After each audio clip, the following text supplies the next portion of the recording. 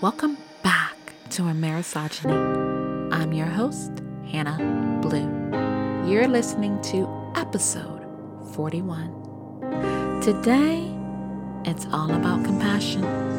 But before we get into today's episode, I want to wish all of my listeners a happy 2024. You made it to see a brand new year, and I'm so proud of you.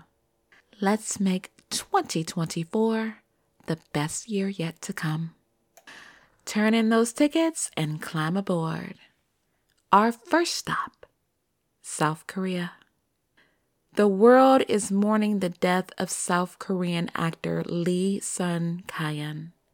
South Korean police say the actor committed suicide in his car 2 days after Christmas on December 27th.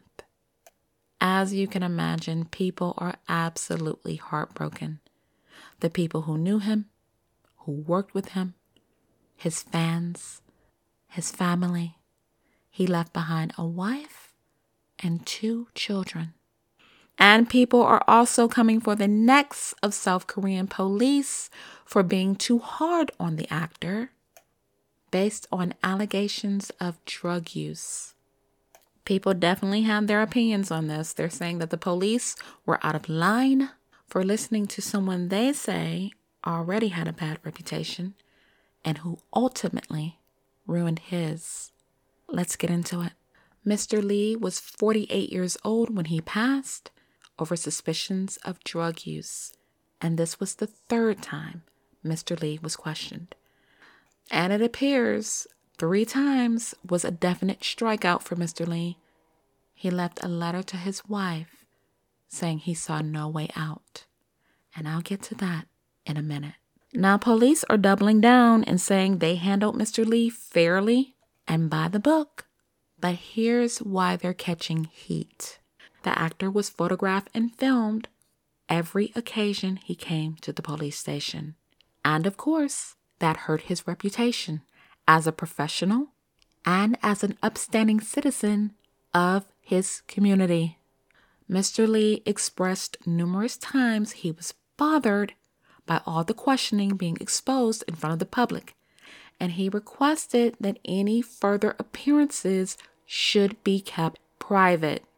Mr. Lee allegedly said he was feeling burdened by having to appear at the police station in front of the public. An official at the police agency said, "It's correct that bringing people behind closed doors conforms to the principles." There was never an incident in which police released the schedule of Mr. Lee's questioning first. Well, if they didn't release it, who did? It certainly wasn't Mr. Lee or his lawyer. What would have been the harm of keeping his appearances at the police station under wraps? I agree. The press should have never known when he was coming to be questioned because he was coming to be questioned voluntarily. That's right. He was willfully cooperating with police. So why not grant him access to privacy? K-pop star G-Dragon was questioned as well, and the police dropped their charges after they couldn't get testimonies to support the charges.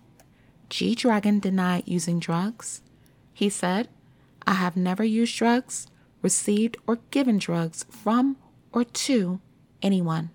He also had negative drug test results. So did Mr. Lee. And yet we can hardly say he was treated fairly. Mr. Lee was questioned for 19 hours over the drug allegations. What were the allegations? He was suspected of using marijuana and other illegal drugs at the home of a hostess working at a bar in Seoul. Police had already questioned him on October 28th and November 4th. Police said the overnight questioning of Mr. Lee will be the last. Little did they know, for Mr. Lee, it would indeed be the last time. After being questioned for 19 hours, he arrived home on Christmas Eve and took his life on December 27th. Now, this story broke in October. Mr. Lee filed a complaint against 2 people, including the hostess, who he says tricked him into taking the drugs and he didn't know what he was taking. He said he thought it was a sleeping pill. Shortly after he committed suicide, the woman was taken into custody by police. It's reported she is 29 years old, and she didn't appear at the Incheon District Court on December 26th for a scheduled review of her arrest warrant. She was locked up, and the review of her warrant took place on December 28th. Now, Mr. Lee says this hostess and another person extorted money from him, a total of 350 million won, which in US dollars is over $270,000. Now, in November, Mr. Lee, just like G-Dragon, tested negative in a test conducted by police and a lab test done by the National Forensic Service. After he was questioned for 19 hours overnight, he requested a lie detector test. Now, let's add up the facts. He tested negative twice. He requested a lie detector test. If that doesn't suggest he may have been innocent, I don't know what will. Am I blaming South Korean police for trying to keep drugs out of their country? No. What I am saying is this man should have been shown more compassion and mercy. Had he been extended courtesy, privacy, compassion, he may have been alive today. He was under enormous pressure. He wrote a letter to his wife, Jeon Hae-jin. He allegedly wrote, "I can't help it. I think this is the only way." He also addressed his agency, saying, "I'm sorry."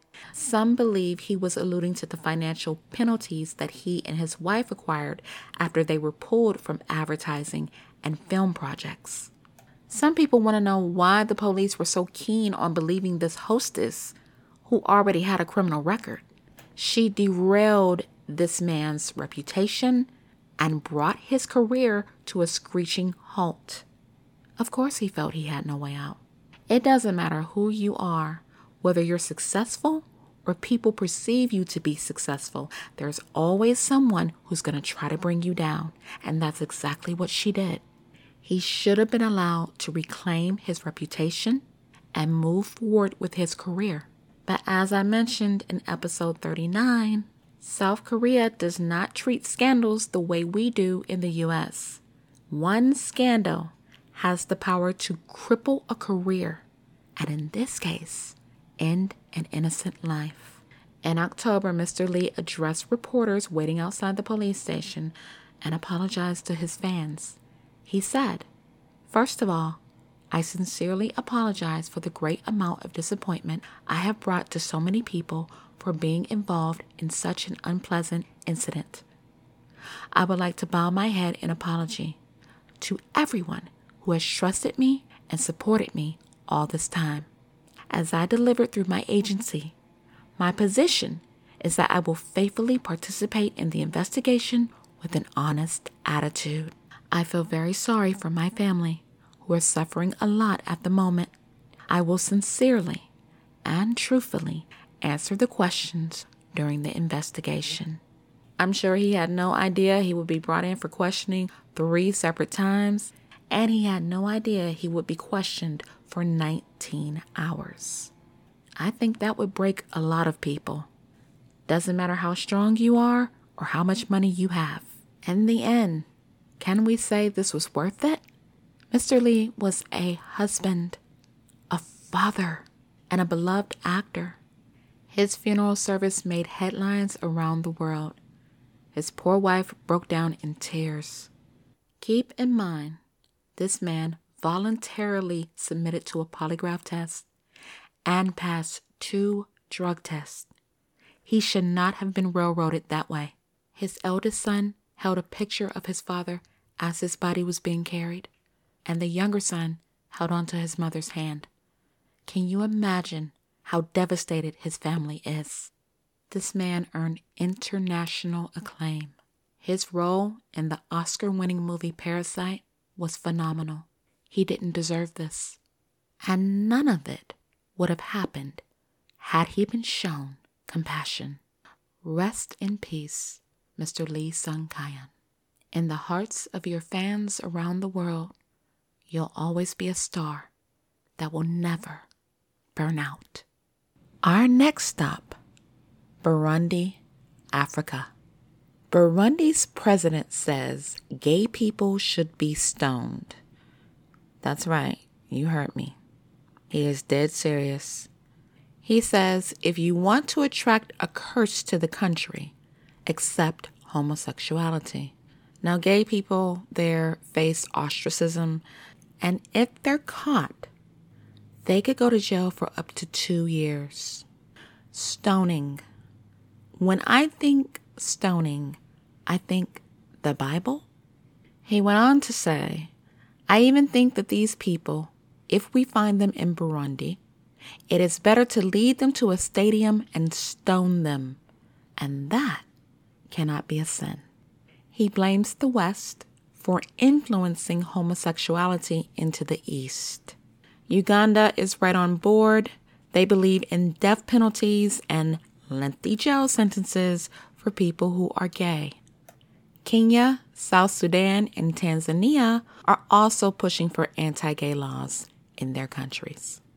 The U.S., that's us, brought on sanctions, including travel restrictions, and also removing Uganda from a tariff-free trade deal. And the World Bank suspended all future loans to Uganda, protesting their anti-gay rhetoric. African politicians are viewing the U.S. as butting in their affairs and trying to minimize their values. My take, and I'm speaking as an individual, I think it is absolutely crazy to stone people for being gay. Human beings may have the ability to give life, but the one thing we do not and cannot ever give is a soul. So if we don't have the power to give souls to others, we have no right to kill people for being gay. Regardless of if you agree with it or not, it's not your life. No one is anyone's judge. Let's look at some of the comments on this post. One person said, yes, we have many freedoms in this country, but many of us are still not free. I do not judge others, even though I might not condone their lifestyles. No one is obligated to treat any one group better than another, especially in this country. Every group has a struggle. We are worrying about what others are doing in other countries when this country is not even taking care of its homeless, its veterans, its elder citizens. How about focusing on what is wrong with our country instead of being concerned with what a president of another country is doing? You are not going to affect any change by talking about it. Change starts one at a time here in this country, not elsewhere. And this person is talking about our country, the U.S. Here's one who disagreed. He said, so you say let them kill gay men because it's none of our business? How awful has humanity become? Another said, human nature clearly has nothing to do with legislation, even though legislators have tried to throw their constituents red meat. Who anyone sleeps with is not an affront to you, even if you may need to think it is. Now, I'm on board with that. Who people sleep with is none of my business. I am no one's judge. I am no one's God. I think everyone should have the right to live as freely as they choose to do so, as long as others are not being hurt, killed, starved. People can do whatever they want. Another said, U.S. sanctions these African nations for this, but continues to look the other way concerning Arab nations that do the same and ignores China, who commits numerous human rights atrocities, including religious persecutions. Here's 2 more comments, and then I'm going to finish speaking my piece on this matter. Someone said, what I don't understand is why certain people of a demographic feel the need to have parades, have a flag, and the whole month of June to celebrate. I'm straight. I don't need parades, a flag, and a whole month in the calendar to let everyone know that. And someone countered her response. They said, is it possible you felt the need because as a straight person, you've never been ostracized by society for being straight? You've not been assaulted, jeered, and in fear of your life. If you had, and the other side was willing to show some compassion, perhaps you would feel drawn to celebrate your newfound freedom. Again, the topic of today's episode is compassion. Do I feel these African leaders are being compassionate? No. Do I agree people need to be stoned? No. But that is my personal opinion. The person that brought up the U.S. sanctioning Africa yet ignoring other nations had a point. My most downloaded episode was episode 30, when I talked about the people starving to death in North Korea. Do I feel the U.S. has the right to tell other countries what to do? That's a catch-22. I do not believe the U.S. should rule the entire world. I think countries should be allowed to govern their own affairs, except when people are dying. Now, someone might counter me and say, look, Africa has the right to govern their own affairs. If they don't want gay people over there, if they don't want to be influenced by the West, they have the right to say that. Listen, people, we are not as loved as we think we are around the world. It's a sticky situation. Many countries can say, look, the U.S., you think your hands are clean? You better go back and wash them again, because you also have intolerances in your country. And there would be nothing we could say because it's true. At the end of the day, we need to have mercy and compassion on others. You do not have to agree with people to extend compassion. But no one should be condemned to die simply for who they choose to sleep with. I don't like when people suffer. It doesn't matter where they are around the world. And this next story reminds me of the plight of the citizens of North Korea. Our next stop, Gaza. Regardless of your opinion on what's going on in Israel, Palestinians, including children, are starving. People have fled to Rafah and are trying to survive. And the situation is getting more dire by the seconds. Abu Misbah says, the way I'm getting by is by begging here and there and taking help from anyone. Abu is 51 years old and trying to support a family of 10. According to him, vegetables and fruit are unaffordable. He says, we've never been through this situation before. We were a middle-class family. Now, since the war, we are buying dates, which we used to find everywhere for free. We want a solution to our miserable suffering. According to IPC, which is Integrated Food Security Phase Classification, Gaza is facing famine. Israel closed its border with Gaza, and a bombing campaign followed. The fighting has caused a crisis throughout the Palestinian territory, forcing thousands of people from their homes. Omar is 50 years old and lives in a tent with her family in Rafah, and she says they were getting by on canned food. She says, life is difficult and humiliating.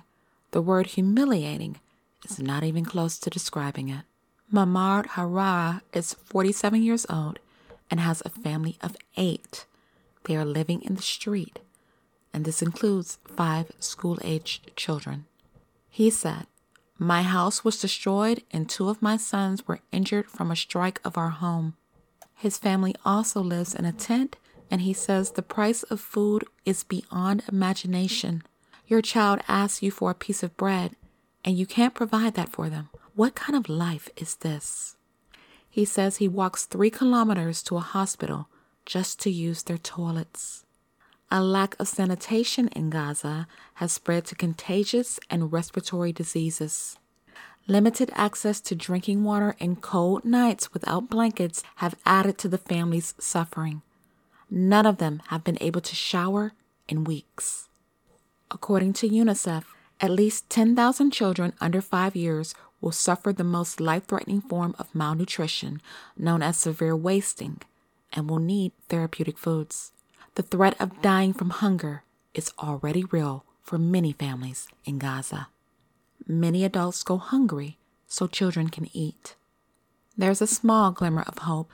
The IPC emphasized that these conditions do not have to persist, and famine can be avoided if they take action now. It really doesn't matter what side you're on. Whenever there are children that are starving, compassion should be at the forefront. No child asks to be placed in a situation of war or famine. And even though we live in different countries, have different languages, religions, cultures, customs, all of us are susceptible to the casualties of war. Today, I brought 3 very different stories from around the world, but at the center of it is compassion. If we lose the will to stop caring about other people, regardless of our differences, then what have we become? It's not about socialism or governments.